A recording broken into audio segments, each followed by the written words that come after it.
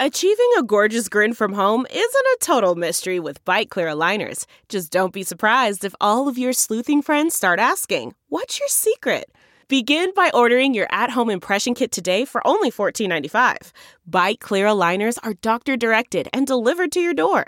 Treatment costs thousands less than braces. Plus, they offer flexible financing, accept eligible insurance, and you can pay with your HSA FSA.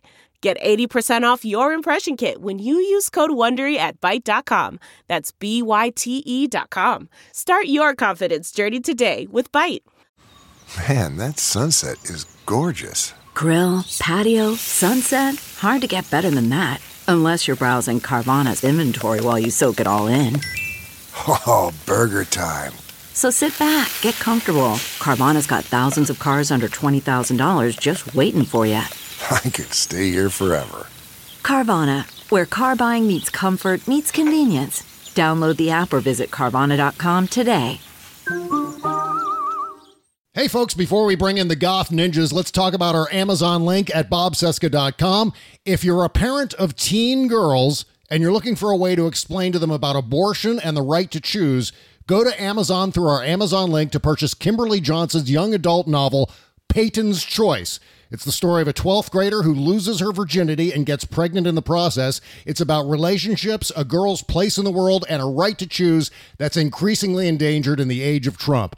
Again, search for Peyton's Choice by Kimberly Johnson through our Amazon link. Just click the all-caps Amazon link beneath the logo, and you're all set. Using our link will take you to the front page of Amazon, where you shop as normal, but because you used our link, we receive a small commission on some of your purchases. Thanks for shopping through our Amazon link, and now let the cartoons begin. Broadcasting from Resistance headquarters, relentlessly fighting back against the clown dictator and his regime of deplorables. Never give up, never surrender. This is the Bob Cesca Show, presented by BubbleGenius.com. Excuse me, Mrs. Huygens. Got this new intercom system installed right into the two offices. Here you have one, and I have one right here. So here's how this operates. Now, when you talk, you just press that button like that and just talk right into there. And then when you listen, you just listen. Mrs. Huygens, I wonder if you could come in. Hello? Mrs. Huygens, I wonder if Hello? Mrs. Huygens, I wonder if you... Hello?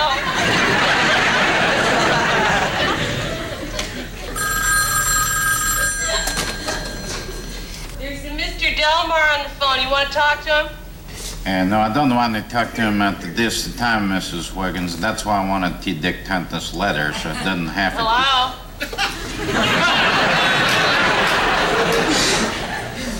Mrs. Huygens, could you come in here now? Hello?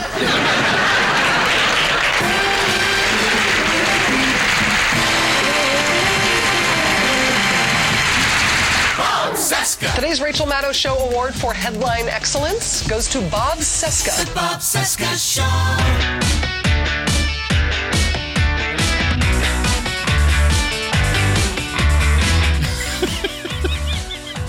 With apologies to Tim Conway and Carol Burnett for editing the hell out of that. You had to. Otherwise 12-minute long sketch.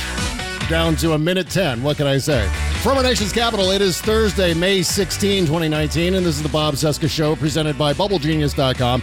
It is the greatest soap ever. Hi, my name is Bob. What's up? Hello, Bob. Hi, day 847 of the Trump crisis, day 8 of the constitutional crisis, 537 days until the 2020 presidential election, and it's Thursday, so that means it's time for the Goth Ninjas! Welcome, Jody Hamilton. From the Sexy Liberal Podcast Network and the From the Bunker Podcast, T-Rex David Ferguson from the T-Rex Report Podcast, patreon.com/the T-Rex Report. Well, where do we begin? We could start with, let's start with Tim Conway, at least for a second here. Obviously, serious condolences, Jody Hamilton. For the loss of Tim Conway. I know you knew him personally, obviously through your mom, and my God, that is the funniest sketch maybe in the history of sketch comedy right there. The very first Mrs. Wiggins sketch with Mr. Tudball and the intercom system, which I swear to God reminds me of trying to use Skype in the modern era. Just trying to test Skype and trying to set up a podcast using Skype. That's exactly what it is. It's like, can you hear me? Hello? I'm talking. Can you hear? Hello? It's exactly. It's crazy. It's totally seamless for me. I've never had a problem. Really? With Skype? You've never had any issues with Skype? Except the one time I forgot to change the mic over from my onboard laptop mic to the Yeti mic, and that was my error. You're so lucky. You're so lucky. Yeah.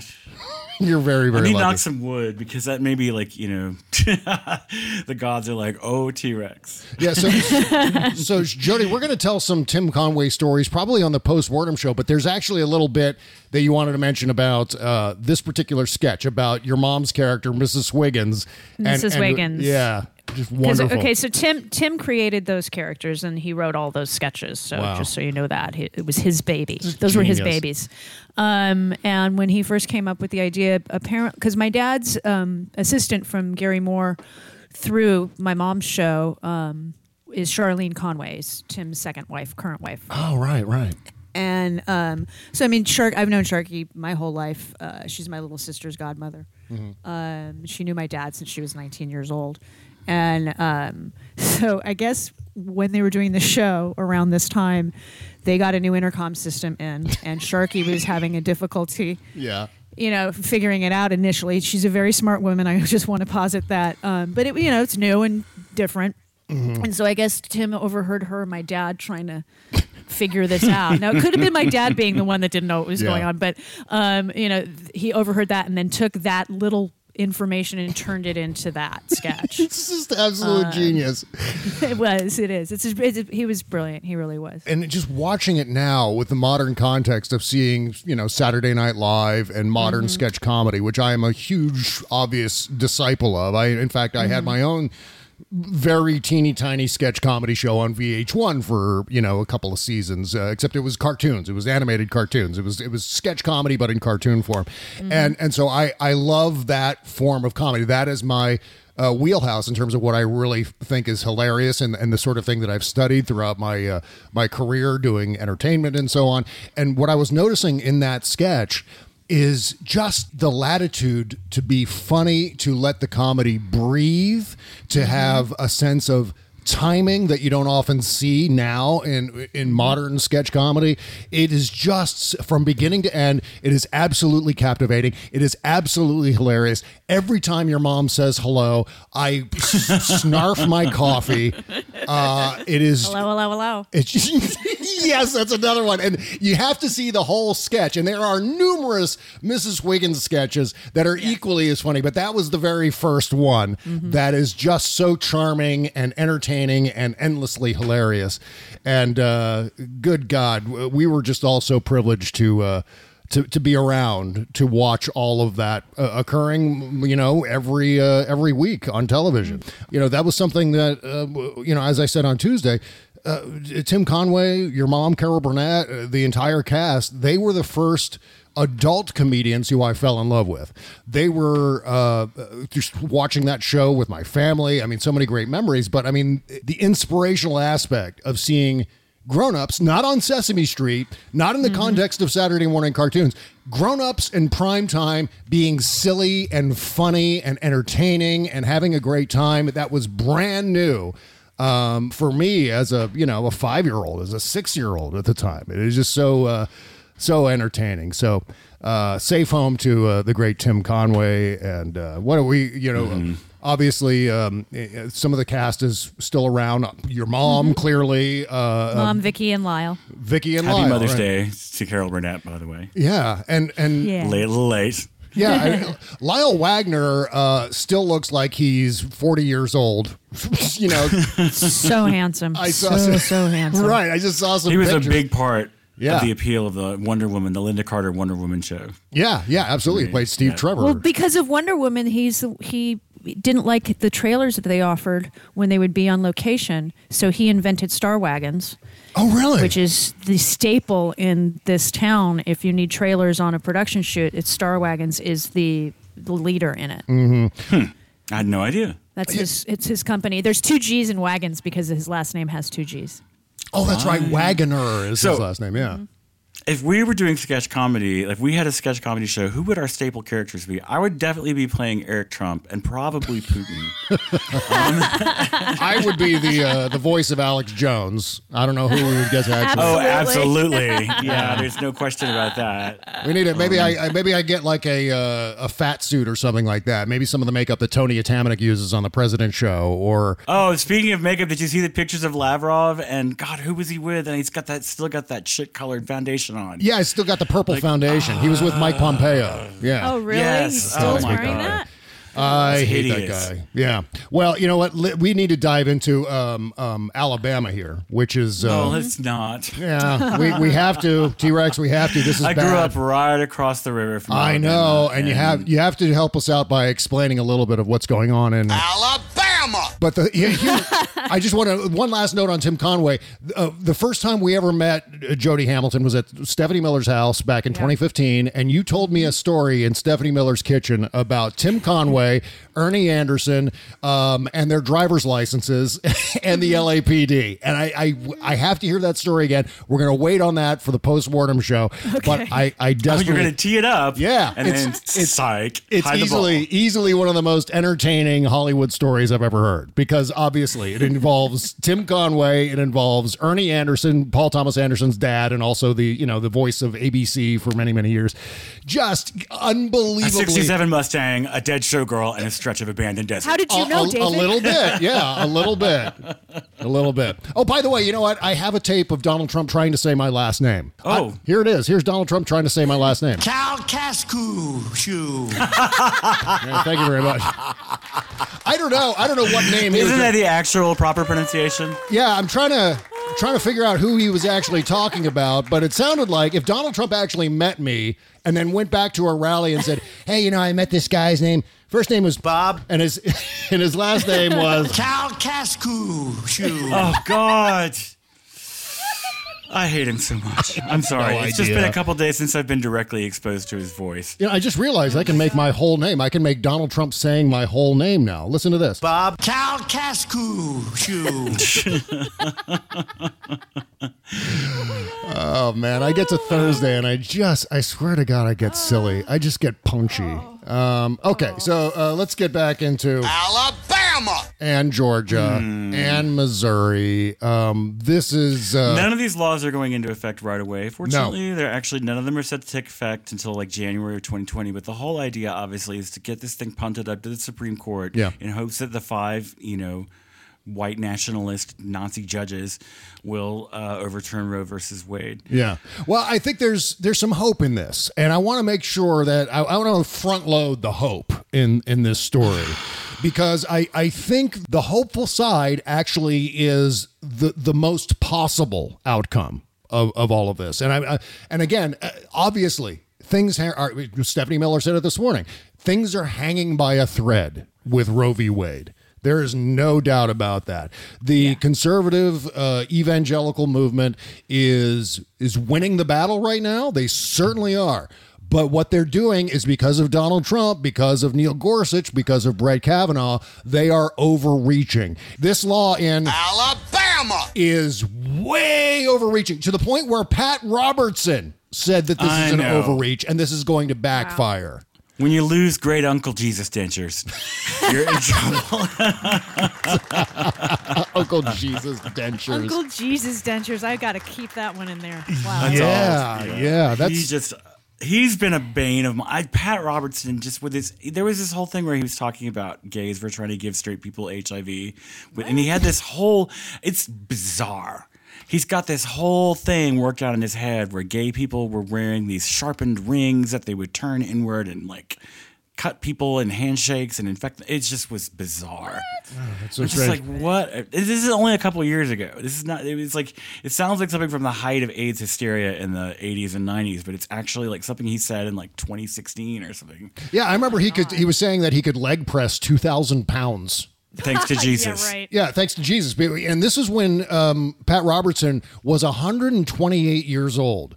Now he's 160 years old, somewhere around there. But when we got to carbon date him. Exactly. But when he was 128, he said that he could literally leg press 2,000 pounds. That's like the weight of a car. I mean, he thinks he could leg press that much. But here's what he said about the law in Alabama. He said, I think Alabama has gone too far. He also said it's an extreme law and they want to challenge Roe v. Wade. But my humble view is that this is not the case we want to bring to the Supreme Court because I think this one will lose. And I agree. In fact, not only is this one going to lose, but the opinion striking this down is going to do nothing but reinforce Roe v. Wade. So. It's going to take off the table, at least constitutionally, the concept of banning all abortions in a particular state. And also, I want to just a brief correction. I hope you're right. I feel this like right. All the Handmaid's Tale clues are showing up now. It's just it's like I feel like I'm living in the flashback scenes from season 1, where things were just a little bit wrong so far, but everyone thought maybe it was manageable. But I'm getting ready to start pulling all my cash out of the banks. Yeah, But what do you say when the wheels have come off? The wheels came off this time last year. What is it now? Like the wheels have incinerated and like the axles are grinding the pavement and it's just like, when does it stop? When is anyone, I mean, he's like just at this point, just like whacking the country like a piñata and catching whatever money falls out. Yeah. I mean, and that's the only thing that can make it stop is if the Democrats really start to step up and stand their ground. No, but I mean, they really need to just be like, this is unconscionable. Yeah. And they need to be like, jumping on couches like Tom Cruise. Like it's just, it's like such an emergency at this point. And part of the problem is that they're millionaires. Mm-hmm. Uh-huh. Nancy Pelosi is a fucking millionaire. She's got 28 million in holdings or something, and she doesn't feel the urgency that someone like I do. Yeah. Kind of ambivalent about Nancy Pelosi as far as her handling of the Russia attack and investigating Trump and so on and the idea of impeachment. Although at the same time, I'm kind of waiting and seeing in terms of how this strategy plays out before I really begin to criticize her for inaction or whatever the hell she's doing or not doing. I think the problem is, I don't know, I met her, I heard her talk, I had a short conversation with her. I get the sense that it's a grid for her. She's constantly thinking in terms of marshaling votes, getting people elected, and like working in the process. Well, that's parliamentarian. But that's part of her job. Right. It's like, no, that is her job, and that's why she's outstanding at it. But at the same time, the other side has shown us that they have zero intention of playing by the rules. Mm-hmm. And so no amount of meticulous playing by the rules. I mean, I can't say that, Nancy Pelosi should start like breaking arms on the Senate, on the House floor. But I feel like this is, I feel like Sarah Kinsey. Yeah, I know. And a lot of us, I've been inclined to go down that road too. I think I want to be perfectly clear about this one thing though. I've seen this on Twitter quite a bit, which are people calling for Nancy Pelosi to step up and do something about what's going on in Georgia and Alabama and Missouri. Now we have a new law in Missouri that was just passed. And while that's true, there's not a whole lot that she can do. There's not a whole lot Nancy Pelosi can do about state level legislation because there's obviously a federalism issue here. So that's a huge problem with almost every major law in the country in terms of the patchwork of justice across the country, in terms of health care, in terms of marijuana laws, in terms of, it's just your zip code determines like how long you're going to live, how much money you can make, and it's getting worse. Yeah, I know. It just, to me, like the whole like states' rights thing it's like a Reagan era, just like I can't think of the word I'm trying to say. Yeah, I know what you mean. It's a Reagan era boondoggle. Yeah. Well, obviously there's a whole lot to that iceberg, the iceberg of states' rights. But I mean, getting down to the specifics of what's happening in Alabama, I just want to clarify something. I mistakenly said on Tuesday's show that the Alabama law also criminalizes women who have abortions. And that's not the case. It's the doctors. Doctors alone are, they're the ones who would end up serving 99 years in prison if they perform an abortion. And that brings me to something that I was discussing with Dr. Leah Torres yesterday on the interview show. And for those of you who haven't heard yet, Leah Torres is an OBGYN. She also happens to perform abortions. She's outspoken on Twitter, on social media. She puts her neck on the line. She is a genuine superhero, and it was quite an honor to get to speak to her for a second time this year, and on a really appropriate day. But one of the things that she was mentioning is that this Alabama law in particular, this outright ban on abortions, no exception for rape, incest. There's an exception, though, for health and life of the pregnant mother. And while that is the case, good luck trying to find a doctor who's going to perform an abortion to save the life of a pregnant woman in Alabama, because that... And I think it really only her life comes into consideration when she's not being a good incubator for the fetus. Well, yeah, but I mean, here's the thing. I mean, there's going to be... I mean, can you imagine being a doctor? Put yourself in the mindset of an OBGYN, and Dr. Torres has several colleagues who live and work in Alabama. Imagine you're an OBGYN. And one of your patients comes to you, and there's a problem with the pregnancy, preeclampsia, some horrible birth defect or something that's going to harm her patient. Not just obviously the fetus itself, which is the source of the problem, but the mother of this fetus. So imagine you're this doctor, and the scrutiny, the intensity of that scrutiny that you will have to endure if you want to perform a legal abortion in the state of Alabama. And the paperwork and the inquisition and... I mean, who knows? Cops showing up at the operating room. I mean, first of all, how do they enforce this law? Second of all, do you even want to go through that process? Or are you going to say, I'm sorry, I have to protect my own ass here. I mean, I know there's the Hippocratic Oath, and I know I'm supposed to help you, but they've got this law now. So basically what we're talking about here is, even though protecting the life of the mother is an exception that's outlined in this Alabama legislation, it's not going to matter because very few doctors will actually want to do it. Doctor who'll do it. Yeah. Right. So women are going to die because of their pregnancies, because of Alabama legislators who are in this really for, the most cynical reasons. The main one being, we need to fluff our far-right base. We need to squeeze this in now, not only because of the elections coming up, but also because, well, we don't know how much longer the Supreme Court is going to be 5-4 in favor of the conservatives. Well, the problem, the Alabama law is horrific, but the Georgia law is worse in some ways. The Georgia law is medieval. What Georgia is also allowing for is women who go to another state and legally legally terminate their pregnancies and then come home, and they can be charged then with that crime. Conspiracy to murder. So, I mean, nuts. are they going to, is absolutely... every woman that leaves Georgia going to have a pregnancy test? And they're making up shit that you can't even do in terms of like ectopic pregnancies and stuff that, they want to like reinsert ectopic pregnancies into them. And it doesn't like that. No. Just yeah. It should tell you everything though, that the states with the highest maternal mortality and infant mortality and the lowest public education scores are the ones that you can't. That's not pro-life. You bastards. Right. Would you edit that, Bob? I felt like, yeah. Well, here's one of the many, many frustrating things about this. Obviously, this is an attack on the lives of women and girls, quite frankly, who live in poor women and girls, because rich white women will be able to access whatever healthcare they need whenever they need it. Yeah, period. Yeah. And we find ourselves now back in those same arguments where we're discussing, they're dragging us into this rabbit hole of rhetoric and biblical passages and when does life begin and when is a life personhood versus a life cycle and the bottom line in all of this is very, very cut and dry to me.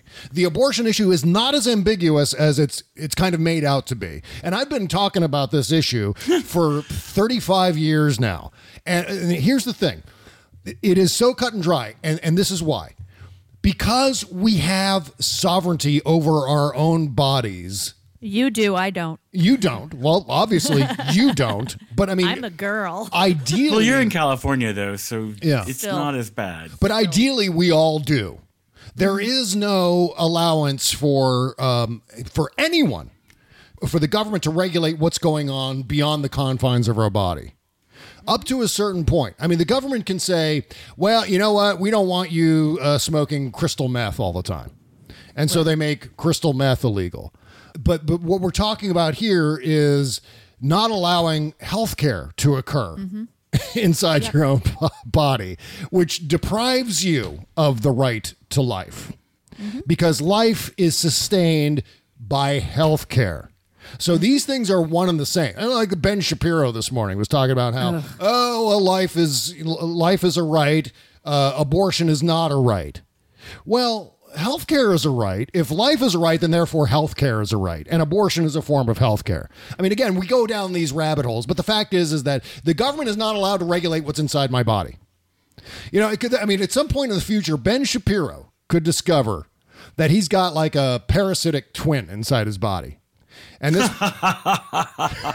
he's got like a quato. He's got quato. Growing. What's in the basket? Your brother. Yeah. He's having stomach problems one day. He's like, this is getting a little, I have this ongoing stomach thing. What's going on, doctor? He goes in, gets an MRI. Well, Ben Shapiro, you have a parasitic twin. You've got a quato Shapiro growing inside of you. And we need to remove this or else you're going to die. And they discover in the process that this parasitic twin has a heartbeat and, you know, hair or something. It's so gross, I know, to think about that, but it's actually a thing. This happens to people. What are you supposed to permit the government to say, no, Ben Shapiro, you can't remove the quato from your stomach. You can't take this parasitic all life is sacred. Because all life is sacred. Right. So obviously, about tumors? Right, tumors are alive. Why should we be not forcing people to keep tumors? Because those are living things. Yep, that's true. But I mean, in terms of defining what is a human life, like what has humanity, like this, like a parasitic twin would probably have 46 chromosomes at the very least. So, you know, but as Leah Torres was telling us yesterday, some people don't have 46 chromosomes. If you have Turner's syndrome, you have 45 chromosomes. If you have Down syndrome, you have an extra chromosome, which is, I think that makes it 47 chromosomes. So, you know, you can't even gauge based on that. There are so many complexities to this. What about women that are pregnant in prison? Then you are incarcerating a human being that did nothing wrong. That's right. Thank you. That's another. They really are. The science is just so beyond them. I mean, these guys and they're men making these laws mostly. I mean, just God, I just pity every single woman they've ever had sex with because their knowledge of how the female reproductive system works is completely just complete ignorance. Just well, when we but did you see Trump's tweet from yesterday where he was talking about babies being ripped from the mother's womb? Right up until the moment after birth. I'm like, if they're born, they're not in the womb. Right. Well, wait. Yeah, that's something he's been talking about a lot lately, which is just. But it was just the wording struck me as funny because they've been ripped from the mother's womb the moment after birth. I'm like, they are born, they're out of the womb, right? Yeah, they're born, right. Yeah, they're born then. They haven't been ripped, they've been born. Yeah. This is one of the most grotesque attacks in politics that we've seen for a long time. It totally reminds me of what they used to say about Jews in the Middle Ages, you know, how they would grind up the bones of children to make their bread or whatever, you know, and it's just, it's a dehumanization thing. Yeah, well, it's complete and total fiction too, on top of everything else. Absolutely, yeah. And I wish that our mainstream media would be more direct in refuting that because it's hideous and it's, to me, one of the most dangerous things that he's saying because he's basically saying all Democrats are murderers at that point. You know, that we're like abortion fetishists. Well, you'd be shocked. You'd be shocked at the number of Republicans who think that all Democrats are murderers and that all women are baby killers. This whole, we're going to force you to have a baby by your rapist and then we're not going to give it health care or any opportunities in life and we're going to cut back on its school programs and introduce more poisons into the environment. And it just... but we're pro-life. Yeah, I know. I know. Well, I mean, I think Alabama's going to execute a prisoner today, by the way. Yeah. You know, as big pro-lifers they are. Oh, no, she's signed execution orders for 6 people so far. That's because... So she's not pro-life. Right. Sanctity of life, you know. Yeah, she's not pro-life. At least with the Catholic Church, they're across the board. Like, you don't put people to death, you don't have abortions. Boom. They're consistent. I disagree with it, but they're consistent. And I'm anti-death penalty, by the way. Right. 100% of the time. So, but to say, oh, this is for the life, the sanctity of life, except those guys. There is a considerable cross-section of conservative fundamentalist men who have sheer and unmitigated hatred and resentment toward women because they're gay. Well, I mean, there could be a number of. One of the other explanations is that that they see these photographs of aborted fetuses, and they get so outraged, and then they think, "Oh, these women are aborting these. Oh my God, these women are horrible. What monsters they are for wanting to do this to a baby. My God." And then they I know, but then they combine that with the notion that, oh, and also women can do something that men can't do. Women can carry a baby, and I resent them for that too. That is the attitude. And I can say this because at one point in my life, in my existence, when I was 16 years old and didn't know anything, I was a Republican, and I was, identified as a pro-life Republican because I was raised in the Catholic Church and I went to Catholic school and so on. And so that was drilled into my head over many, many years. And again, I emphasize the fact that as I make excuses for myself, I didn't know anything. And I quit when I was 17, 18 years old. That all went away once I went to college and was indoctrinated into academia and the liberalism critical of thinking. Yeah, exactly, of the university system. And began to learn about things like science, But this is something that a lot of people on that side of the debate actually believe. And so therefore, like George Carlin has said, or used to say in his stand-up act, they're doing this because they dislike women, because they want to control women. And the women who are going along with all of this, people like Kay Ivey, for example, the governor of Alabama. She is doing this because she thinks that she has Stockholm syndrome. Well, there you go. Yeah. I don't even, what is that? What did you say? Stockholm syndrome. No, I said Stockholm. Stockholm syndrome. It's the fear by women that men will reject them if they become feminists. I see. Okay. And they will get cut off from the lifeline that is the penis. Gotcha. At the same time, though, I think there's a level of subservience with a lot of women where they feel like their place is to just support what the men are saying. And I think Kay Ivey may fall into that category. So that's Except not she's surprising. the governor. Yeah. The hypocrisy part of it, just the whole stay home and have babies, ladies, but I'm your governor. Yeah. The Phyllis Schlafly thing where she was touring the country as, making a career of telling women not to have careers. Did you hear the Florida, I believe, state assembly member or whatever, state senator, Jose Oliva, called pregnant women host bodies? Not only, he called them host bodies 5 times. Well, if we're going to get technical like that, and it's not even technical. It's not even close. But then that would make a fetus like a parasite, right? Exactly. That's kind of how pregnant women have described the feeling to me. It is parasitic. It's a giant bot fly. Well, they are technically parasitic until they can live on their own. They are parasitic to the female that is carrying them around. Without the female, they're dead. Exactly. Did you guys see Matt Walsh's tweet? Yes, and that's what I want to get to in just a second. I want to talk about Matt Walsh because he's out of his mind. Brit Hume is a dumb stupid too. But Matt Walsh in particular is a ghoul. His Twitter feed right now is just a cavalcade of ghoulishness, one after the other. Just not digging, dude. Not getting it. Yeah. Unbelievable. Well, before we talk about Matt Walsh, let's talk about some real actual parasites, and that are mosquitoes. Mosquitoes aren't parasites, are they? No. And they totally are. I don't know, but there are a lot of parasites out there that can actually be transferred by flying, stinging insects and so on, like malaria. And with malaria is one of them. And with Memorial Day just around the corner, it's a week from this weekend.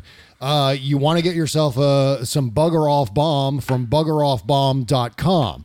It is chemical-free, DEET-free, kind to humans in the environment. And it's got ingredients like eucalyptus and citronella in it. Bugger Off is handmade in small batches by Karen Reese in the wilds of the Pacific Northwest, and I'm happy to report that it really, really works. I've tried it many times, and I just love my Bugger Off bomb. I'm not going outside without it because, good God, we live in a swamp here in the Washington, D.C. area, and the bugs or the skeeters are just relentless. And I know it's going to be another hot and humid summer, and just making everything worse is going to be the constant swarms of gnats and mosquitoes and all that crap. By the way, the Bugger Off bomb smells way better than any store-bought repellents. Just so you know, Bugger Off smells clean and fresh. It's not going to stain your clothing either. Plus, no more mosquito bites. It's another line of defense against any insect-borne diseases. Just $10.95 right now at buggeroffbomb.com. That's BUGGEROFFBALM.com. Link in the description below. But you can use our promo code BOBC and get 15% off your entire order. Support this show by supporting Bugger Off Bomb and stay bug-free all summer long. Again, that's Bugger Off Bomb, buggeroffbomb.com, or just click the link on the podcast page, and don't forget the promo code BOBC, and we thank you. The Bob Cesca Show. You just gotta let me know. You just gotta let me know how you gon' plant the seed and now let it grow. How you gon' plant the seed and now let it grow. And I've been thinking about some things that they would never know. I've been going through some things, can't let it go. I've been going through some things it would never show. But you just gotta let me know how you going. A few days ago I asked for more hip hop, and boy, did I get some great hip hop. This is a DJ called Rel Glizzy.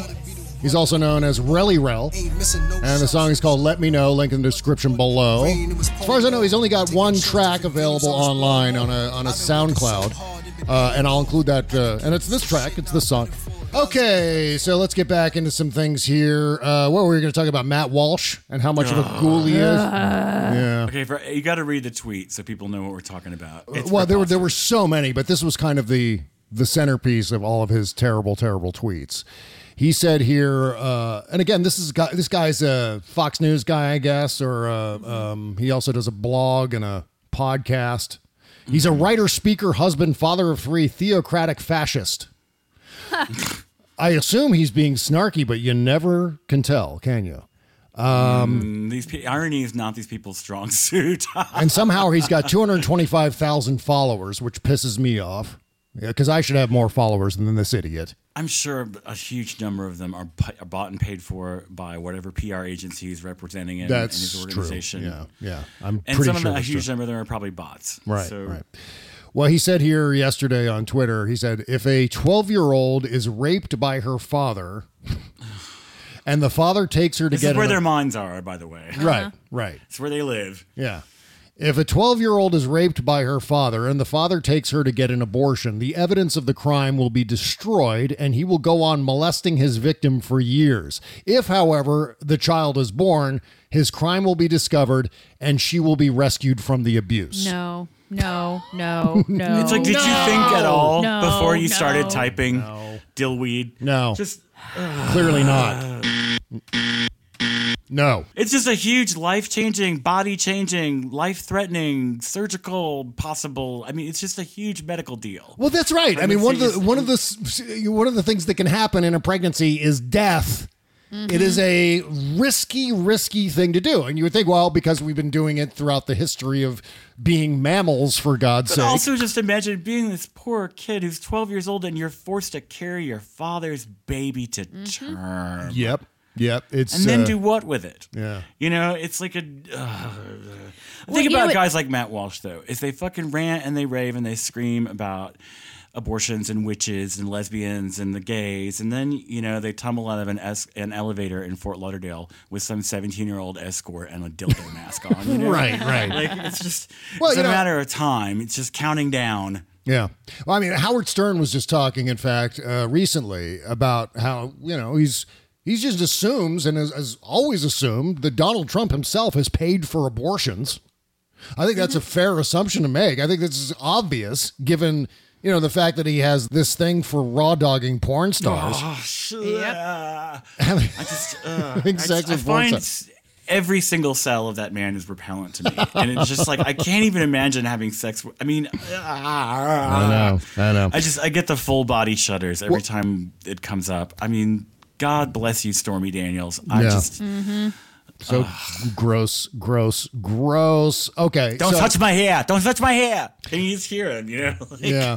Well, going back to Matt Walsh here, the point he's kind of saying is that a rape victim shouldn't have an abortion because law enforcement will never know whether she was actually pregnant in the first place and therefore couldn't convict the rapist. Actually, they could with fetal tissue or zygote tissue or embryonic court. tissue. You just do a DNA test. Well, I said in response, I said, if someone kicks Matt Walsh in his tiny balls and they lodge in his upper abdomen, does he have to keep his balls in his throat to prove his lawsuit against the kicker? That's a serious question. I guess he does. I guess his nuts Sounds have about to right. stay way up there. Right up there next to his lungs. You're assuming he has nuts. That's cute. That is cute. Well, that's true. I'm sorry. Bob, I think you agree with me on this, though. The whole, acceptance in rape and incest in the life of the mother. I don't care what the reason is that a woman is terminating a pregnancy. We should not be doing the same narrative as the other side. I want it available no matter what, even if she just wants one. Exactly. Go And Preach it. But what they're doing by being so extreme, by disallowing exceptions for rape and incest and so on, what they're doing is they're forcing us to move the parameters of the debate way rightward. So then we're defending those exceptions rather than defending across the board free and clear access to a medical procedure. To privacy. Just When you privacy, say- the discretion that a woman and her physician can make this decision, which is never easy. No one just gleefully decides Wait, hold to on, terminate David. it for- Hold on a second, David. It's not that difficult for everybody, and for some people it is difficult. Right. It's just a decision. Not every woman is struggling to. They find out they're pregnant. They're like, I ain't having this, and boom, it's done. Right. Okay. So, and most. Let me say that it's never an emotionally shallow event. It's not The way shallow that- necessarily, but it's not necessarily this tug of war heartstrings thing. It's like, look, I'm pregnant. I can't be pregnant. I will not be pregnant anymore. For a lot of women. For other women, it is heartbreaking and heart-wrenching because they want the kid or they want to have a kid in the future or whatever it is. They have children already. They would love to have another one. They can't. The fetus isn't doing well. I mean, there's lots of reasons that are emotional. The decision yes, the decision can be easy because of your circumstances, but it's not something we do for fun. Yeah. Well, no, it's definitely not. Hey, can I go get one today? They talk about liberal women just get pregnant just so they can have an abortion. Right? Like, No, that's what we do. I'm going to go get an abortion. I'm not even pregnant. Just right? like, Yeah. Can I get one? No, it's not that. It's not that situation. Certainly, no woman wakes up in the morning and goes, "Yay! Now it's my turn." Yeah. No. Exactly. That's what I'm trying to say. I can never understand. I will never be able to understand what it's like to be a woman. But at the same time, if I, just for the sake of argument, if I put myself in the mindset of someone who's freshly pregnant and abortion is an option, my mindset is I'm not afraid of the concept of having an abortion. I would go in and have an abortion immediately. The thing I'd be concerned about is just the mechanics of the process of having an abortion. Just these, the invasive nature, going to a clinic, seeing a doctor, having, the anesthesia and the equipment put in there and the process of doing it would be harrowing because no one likes to go in and have a medical procedure. So that pretty much anytime metal touches your junk, it's traumatic. That's right. And so, you know what? And that's actually a really good point, or brings up a good point, which is that, again, going back to what Jody was saying with regard to the parameters of the debate and debating rape and incest rather than debating free and clear access to a medical procedure. The same thing goes for, I remember maybe 5 or 6 years ago where we were talking about transvaginal ultrasounds. And I remember those. A lot, right. And a lot of the trap laws involved requiring this invasive ultrasound procedure in order to have an abortion, which I consider to be almost rape adjacent. It is sort of thing. It's like a government sanctioned insertion into the human body, which is just horrifying to think of. That just disappears. We no longer even talk about that because now we're debating rape and incest and whether that should be an exception. My God, that's where we are now. We're at the point now where we can't even talk about free and clear access to health care, for God's sake. We have to talk about these exceptions and then get into this wormhole about, again, it's so frustrating from a sheer argumentative point of view of debating personhood and the life cycle is just. Well, some of these laws go, for the health of the mother. Well, maybe the health of the mother is being able to put a roof over her head and go to work every day and not have to worry about daycare and childcare and feeding another human and doing all that is the health of the mother, the mental health, the physical health, all of that. Mm-hmm. Who's to say that somebody who can't afford a child or just doesn't want one, should have to have one? Well, here's another example of the convoluted nature of the argument, the way it stands now. Britt Hume last night tweeted this. He said, if the case for abortion... The goth ninjas are unimpressed. Thumbs down. Britt Hume looks like a Rita's Italian ice frozen custard left in the sun. He just melty and just melting. Yeah. He just looks like his face is melting. Right here. He said here on Twitter, if the case for abortion rights is so strong, why is it always cloaked in such euphemisms as choice, women's health, and the biggest howler of all, reproductive rights? Whatever abortion is, whatever abortion is about, it is most certainly not about reproduction. You fucking turd, Britt Hume. You fucking ignoramus, you. God damn it! My God, you know what? Yeah, but you know what? He's saying, okay, let's review. He's saying the term reproductive rights is bullshit because abortion has nothing to do with the word reproductive, right? Or reproduction, as he changes the goalposts there. Reproductive rights. The uterus, Britt Hume, is a reproductive organ, you fucking twit. Yeah, I mean, does this guy need an appliance? I mean, any ninth grade health class is going to have diagrams, you fucking moron. The thing about putting quotes around women's health to me was more insulting. Right. Because it's like, And when you look at actually the incredible number of medical tests that have been only done on men and the things that have, the side effects with certain medications and procedures we've seen a rise in women because they do these double-blind screens with the... Yeah, I'm sorry. I'm like babbling now, but... Well, I mean, here's all you got to know. All you got to do is go to my podcast from yesterday with Dr. Torres. Now, one of the reasons I have Dr. Torres on now twice this year alone, I had her once on in January and again yesterday, is because I think what we do so often with the abortion debate is that word, abortion, becomes like this monolith in and of itself. And instead of arguing the actual nuts and bolts of what we're talking about, we end up arguing in loftier, more conceptual terms. And in some cases, that's warranted, certainly in terms of human rights and body sovereignty and things like that. But at the same time, I like to talk to people who actually have a firsthand knowledge of not only fetal biology, not only women's reproductive health, but the abortion process itself. And to get to hear from a doctor who actually performs abortions is immensely educational, because it's not the imagery that you get certainly from people like Donald Trump or people like Ben Shapiro, where it's like it's like a Rob Zombie movie, the way they describe it. And it's not that. It is a medical procedure. It is safe as hell. It is something that has very few complications, at least physical complications. And if properly administered. If properly administered. Is that, because the thing about these laws is that abortions are not going to stop. No. They're just going to become incredibly dangerous. Well, yeah, and that's a whole other aspect. I mean, I kept thinking yesterday as I was really considering all of the downsides and repercussions of this horrendous series of laws. One of them is the fact that the online black market for abortifacient drugs is just about to reap a gigantic windfall, thanks to Alabama. Because now, you're going to be able to go to YouTube and learn about, bro science ways of doing your own abortion. Like, different supplements and things that you can put together in combination that will induce an abortion, or here's where you can get illegal abortion-inducing drugs from Canada or Mexico or someplace absolutely horrendous in terms of quality control, like China.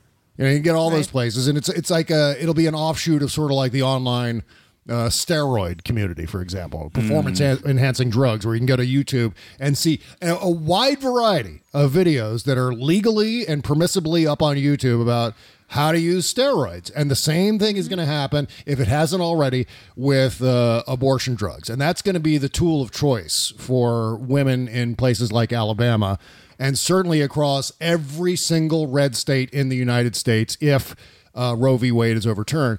Women are going to be pursuing those drugs. And quite honestly, you never know what they're going to end up getting because, again, these are disreputable drug outfits where they might not even get something that actually works. They might even just get you still need placebos aftercare.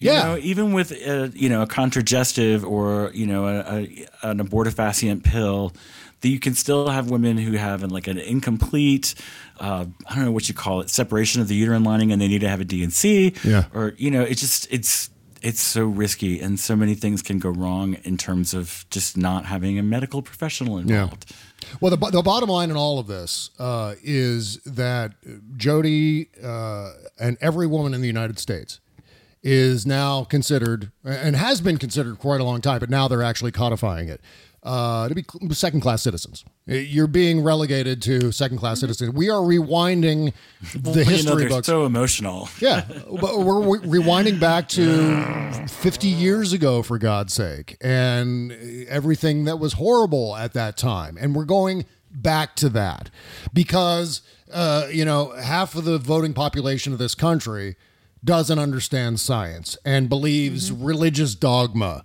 over the hard and fast scientific aspects of fetal development, of genetics, of childbearing, of birth, and so on. And even it'd be fine if they just didn't know, but they won't leave us alone either. Yeah. It's the problem. And I say us, not like I can have an abortion, but I feel like LGBTQ rights and women's reproductive rights are really just like sisters riding together. When they go after one, they're coming for the other. Oh yeah, and that train is never late. Absolutely. My sister, one of my older sisters knew somebody in the 60s who got pregnant when they were teenagers, and obviously it wasn't legal to get an abortion, and she was 16, 17 years old. Yeah. So they went down into Manhattan and found some back alley doctor, and I use the word doctor in quotes, and she successfully terminated the pregnancy, but because of how it was done, she was never able to have children after that. Oh my God. Yeah. It's it just makes me think of FGM. Just horrible. Pretty much. Yeah. Yeah. I mean, it's just, and this is what they want to roll us back to. Yeah. This point where women are these gilded hothouse lilies that have to be protected from their own impulses. Yeah, exactly right. That goes back to what I was saying earlier, which is that men who are anti-choice do not trust women to make the correct decisions. It is a throwback misogynistic point of view. It is women are incapable. Women aren't bright enough, nor are they morally centered enough to be able to adequately make this decision. The thing is, though, so many of them are actually pro-choice, and they don't even know it. They don't know it. And I have documented... Until their daughter gets pregnant by a black guy. Until their daughter gets pregnant. That is absolutely right. Well, what happens is that's when the rubber meets the road. I mean, that's where they go... So to speak. Yeah. Or the rubber didn't meet the... Anyway, sorry. Well, I mean, here's a situation that happened yesterday on Fox News Channel, where they had this anti-choice activist, Kristen Hawkins, on with a woman who happened to have been raped and who's against the Alabama law, and then whoever the host was, random blonde woman X on Fox News Channel, right? Martha McCallum, that's who it was. And so this woman, Kristen Hawkins, is talking about how great this law is, and it's terrible to be raped and so on, but you know what? There's a baby there, and you can't punish the baby for the sins of the dad, or blah blah blah blah blah. The same old bullshit that we hear over and over again. Are they going to adopt these babies? Yeah, no, obviously not. And certainly they're not. Well, sometimes they give the rapist visitation. I know. Yeah, they're certainly not going to provide health care for them either. But so here's, Kristen Hawkins, at one point, Kristen Hawkins, the anti-choice activist on Fox News Channel, accidentally admitted to supporting choice. And this happens a lot. Here's the sound of this anti-choice activist confessing to supporting choice. But being a rape victim, that is something, I'm sorry, that is such a personal crime. And then to have to carry this child. Okay, that is the person who's against the Alabama law, and you'll hear Kristen Hawkins here in a second. And imagine the guilt that the mother might end up placing on that child as well, or the guilt that child might feel. What about the children who are born, who are conceived in rape, their mothers courageously choose to parent them? Do they have value? Kristen and Rochelle, Rochelle chose. Do those children have value? Hold on, ladies. They chose. Let's listen. Keyword chose. You said it. The other woman caught it too. Rochelle Ritchie was the other guest on the show, and she caught it too. Kristen Hawkins says the word choose in there. Heroically choose to carry their rapist baby. And that, you know what? Turned me into a liberal, or started my transformation into a liberal at age 17, was someone saying to me, Bob, if your girlfriend got pregnant, what would you do? And I said, just right off the top of my head, I said, well, that would be her choice about what to do. Mm-hmm. And then I went, I did like Edith Bunker. I went, and I got it. And that's all it took. One question and a knee-jerk answer from me to entirely change my worldview, or at least start the process down that road. And so it can be done again. Here's more examples of the same kind of thing. I feel like this is not going to work with your average Trump meathead. Well, maybe not. You ask him, what are you going to do if your partner gets pregnant? He's going to be like, well, I'll provide for her. But this is question about don't masculinity. Don't let T-Rex make you give up. Don't let T-Rex convince you to give up, because this is possible, and this is a game of inches, and it's convincing one person at a time. We convince one person at a time. We start to create a critical mass where the laws have to be changed, and these trap laws have to be rolled back. Here, and a few more examples of anti-choice people actually admitting that they're, in real life, pro-choice. Michelle Bachmann, here's a quote from Michelle Bachmann on Meet the Press some time ago. She said, what we want is women to be able to make their own choices. We want women to make their own choices in healthcare. You see, that's the lie that happens under Obamacare, because she's talking about the Affordable Care Act.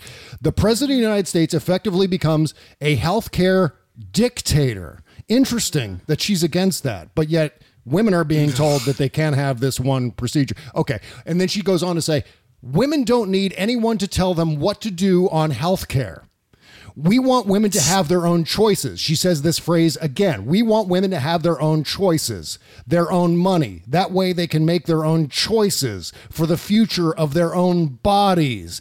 Interesting, huh? Michelle I feel Bachmann. like you need to have her spacey accent when you read that, though. We feel women need to have their own choices. Jehovah God, oh Jehovah God. My eyes Jehovah are far God. away and shiny.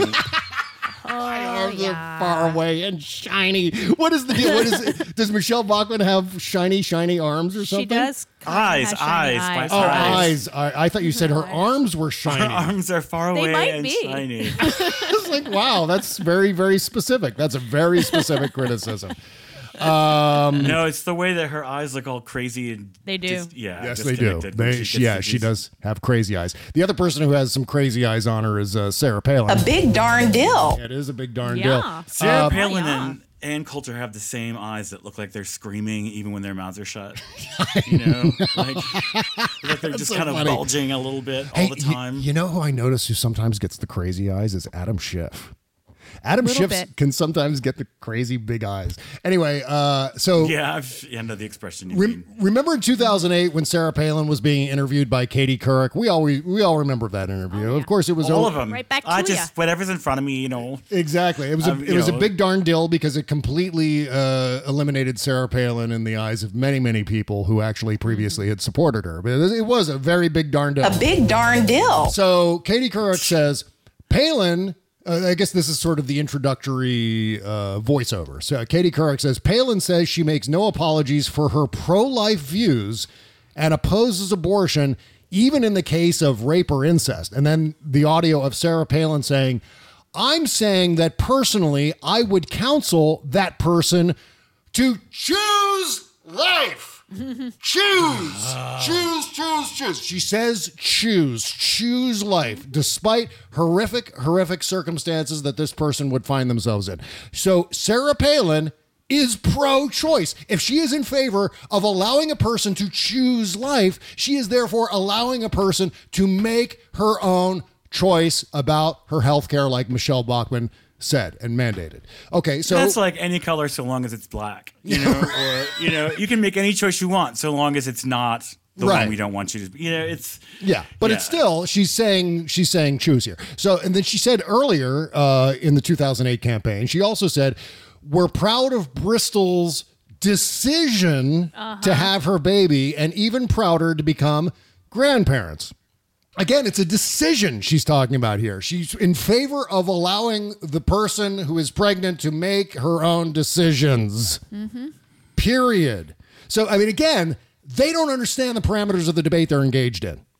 They don't understand. They think that choice automatically means abort, abort, abort, abort. Right. But choice is choosing not to abort sometimes. Right. Yeah, it reminds me though of like what right-wing people used to tell me before, in the early days of the same-sex marriage argument. They're like, "We gay people can get married in this country, just not to people of their own gender." And I was just like, "Fuck you," because it's like, oh yeah, Well, did you guys see earlier today? No, actually, it was yesterday around the time that Nancy Pelosi and Bill Barr had that exchange. Well, I heard that. Bill Barr was asked by reporters, "What's your view on this Alabama law?" And Bill Barr said, You could do so. Any excuse. Thank you.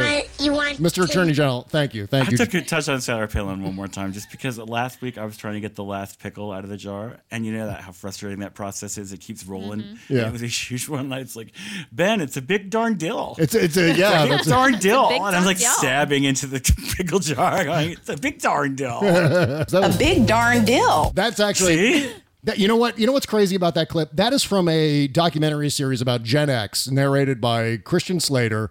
And somehow they figured out that Sarah Palin is a Gen Xer, and I take issue with that because I think she is pre-Gen X. What year is she born? 61. I think it was 61. You're right. Sarah She's Palin? the tail end of boomers. Yeah. Let me just go. She's a late boomer. Because She's a tail end of the boomers. I'm interested in this because we're planning. Oh, no. You know what? She might be. She's 64. I think that's enough of an overlap. No, she's a Gen Xer. 64 is Gen X. 64 is Gen Xer. So she is. Yeah, she is. She's at the beginning, but yeah, she's Gen X, unfortunately. That's a horrible. She has to claim it. Horrible bill. But again, it's more like, sucking up to the people in power. I mean, she thinks like a boomer because that's, who buttered her bread for a couple of years and let her put things in the belly of the plane, Yeah. Well, let's those clothes and stuff. On that note, let's take one last break and wrap up the show right after this. You can't always get a clean you can feel good about inside and out unless you're using Bubble Genius Bath and Body products. See, Bubble Genius is a woman-owned small business proudly creating our vegan-friendly products in America and supporting other U.S. businesses by buying our ingredients and supplies from them as often as possible. Plus, you'll be hard-pressed to find packaging as recyclable as ours. Visit BubbleGenius.com and check out our cause-related items too, like our global warming soap and a lot more. We donate our proceeds for those items to worthy causes, like organizations combating climate change and mountaintop removal mining. Good stuff like that. We also send our products to the troops overseas through our Buy a Soldier a Shower campaign. Because the least we can do is keep them smiling and smelling great, right? So visit BubbleGenius.com and feel good and clean. Bubble Genius, doing our part to make the world a better place, one bathtub at a time. That's BubbleGenius.com. Bob Cesca.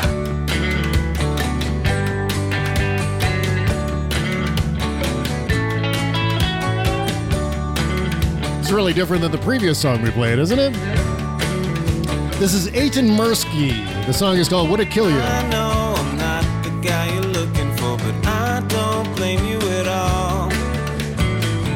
I don't expect us to be going out. I don't Again, the song is Would It Kill You from the If Not Now Later album.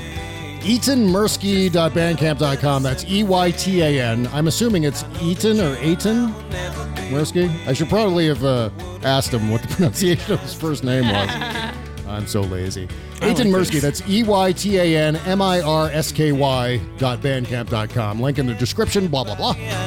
All right, T-Rex, earlier you were talking about LGBTQ. He's got a beautiful voice. I'm sorry. He's got an amazing voice, and I love that particular. It's got that summer springtime feel to it. It's the sort of stuff that I'm just devouring right now. You should be floating in a pool. Exactly. Earlier you mentioned LGBTQ rights as they relate to women's rights. And you know what? Oh, trust me, that's next. Yeah. Well, and again, it's already started. It's already started. This attack on trans people in the military is but one also, of the did you hear that they're telling same-sex couples that their children are not American citizens because they're illegitimate? I didn't know that. That's horrible. What? It's in the Daily Beast, and I don't have all the details on it because I started to read it, and my steam started coming out of my ears, and I had to stop. Yeah. Well, you watch now. I think the next line of attack against trans people is going to be restricting access to hormones, and then of course, for transitioning, hormones are basically everything. But Pelosi said it's not worth it. Yeah. Not worth it to divide the country. Like, the country's not already fucking divided. I know. But I just can't with the timidity anymore. I know. It's pitchforks and torches time, gang. It was a year ago. It's time to get up and get off your complacent DNC and DCCC asses and make shit happen. I get that, and I do support that. I do support taking a harder line against Trumpism. There's no doubt about that. I've been one of the most radical voices in terms of obliterating Trumpism off the face of the earth, and with it, everything that this fucking horror show in Alabama and all points in between.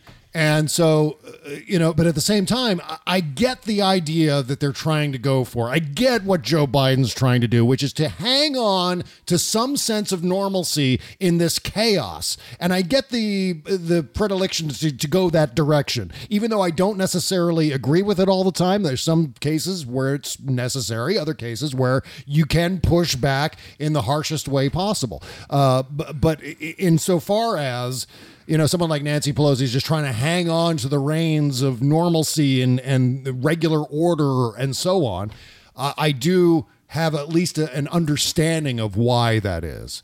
And so there's that explanation. It's the ship is burning and sinking in the water. And it's time to man the lifeboats. Especially like I now. said, I feel like politicians are complacent because they have plenty of money. Nobody can touch them. Yeah. They get lots of threatening emails and garbage, and people stake out their offices sometimes. But ultimately, they do not feel the urgency of someone who has lost their health care and job and is desperately trying to stitch together a living. Yeah, in this freaking capitalist dystopia that we live in. Right. Or if you're a 15-year-old girl who's been raped by her father and having no recourse whatsoever if she happens to live in Alabama, Right. or any of these other states. I said yesterday, just as a note of hopefulness, or how do we wrap our heads around this series of trap laws, these abortion bans, these attacks on women's health care? How do we wrap our heads around that and then stay motivated?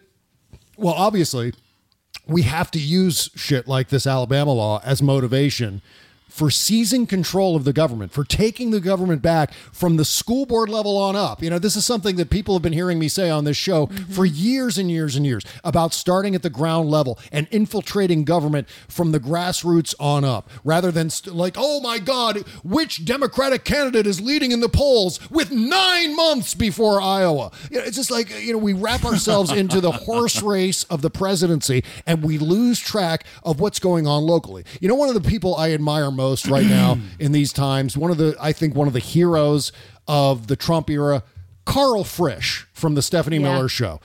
He's great. I love Carl. He is a wonderful man who is doing a wonderful thing. He is running for school board in Fairfax County.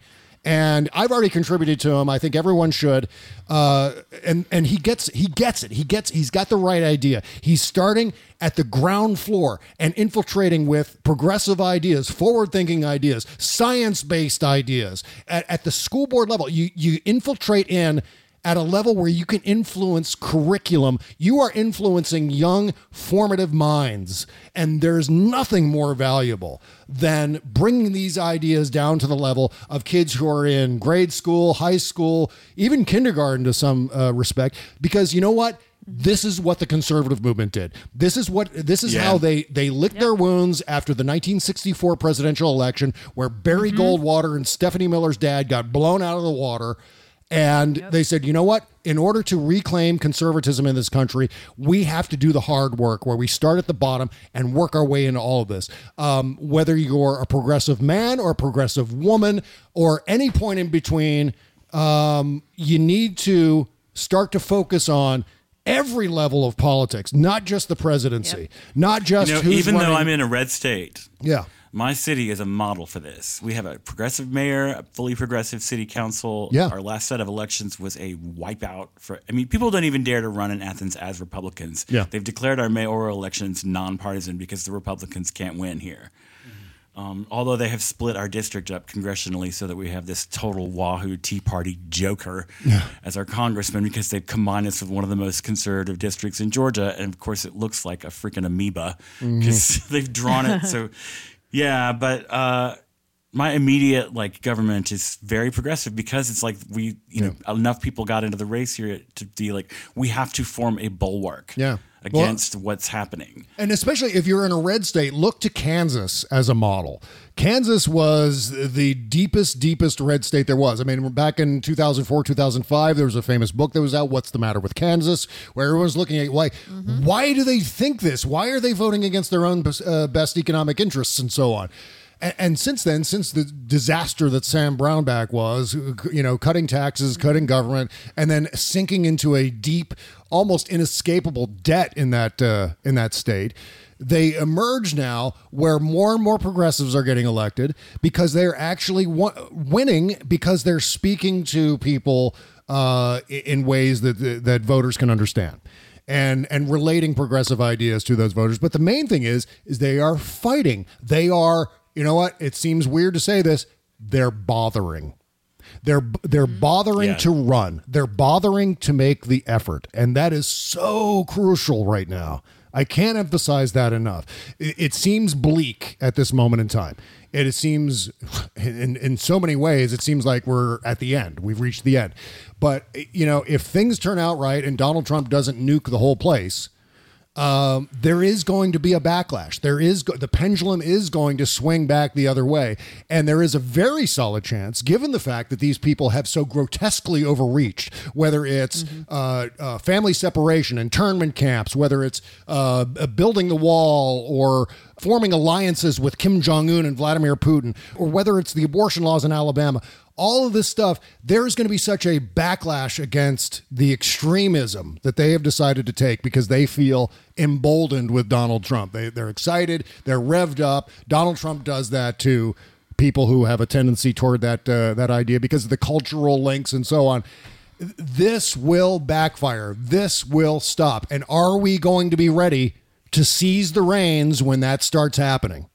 And that's what we have to do. And that requires not just, you don't have to run for office to be part of that.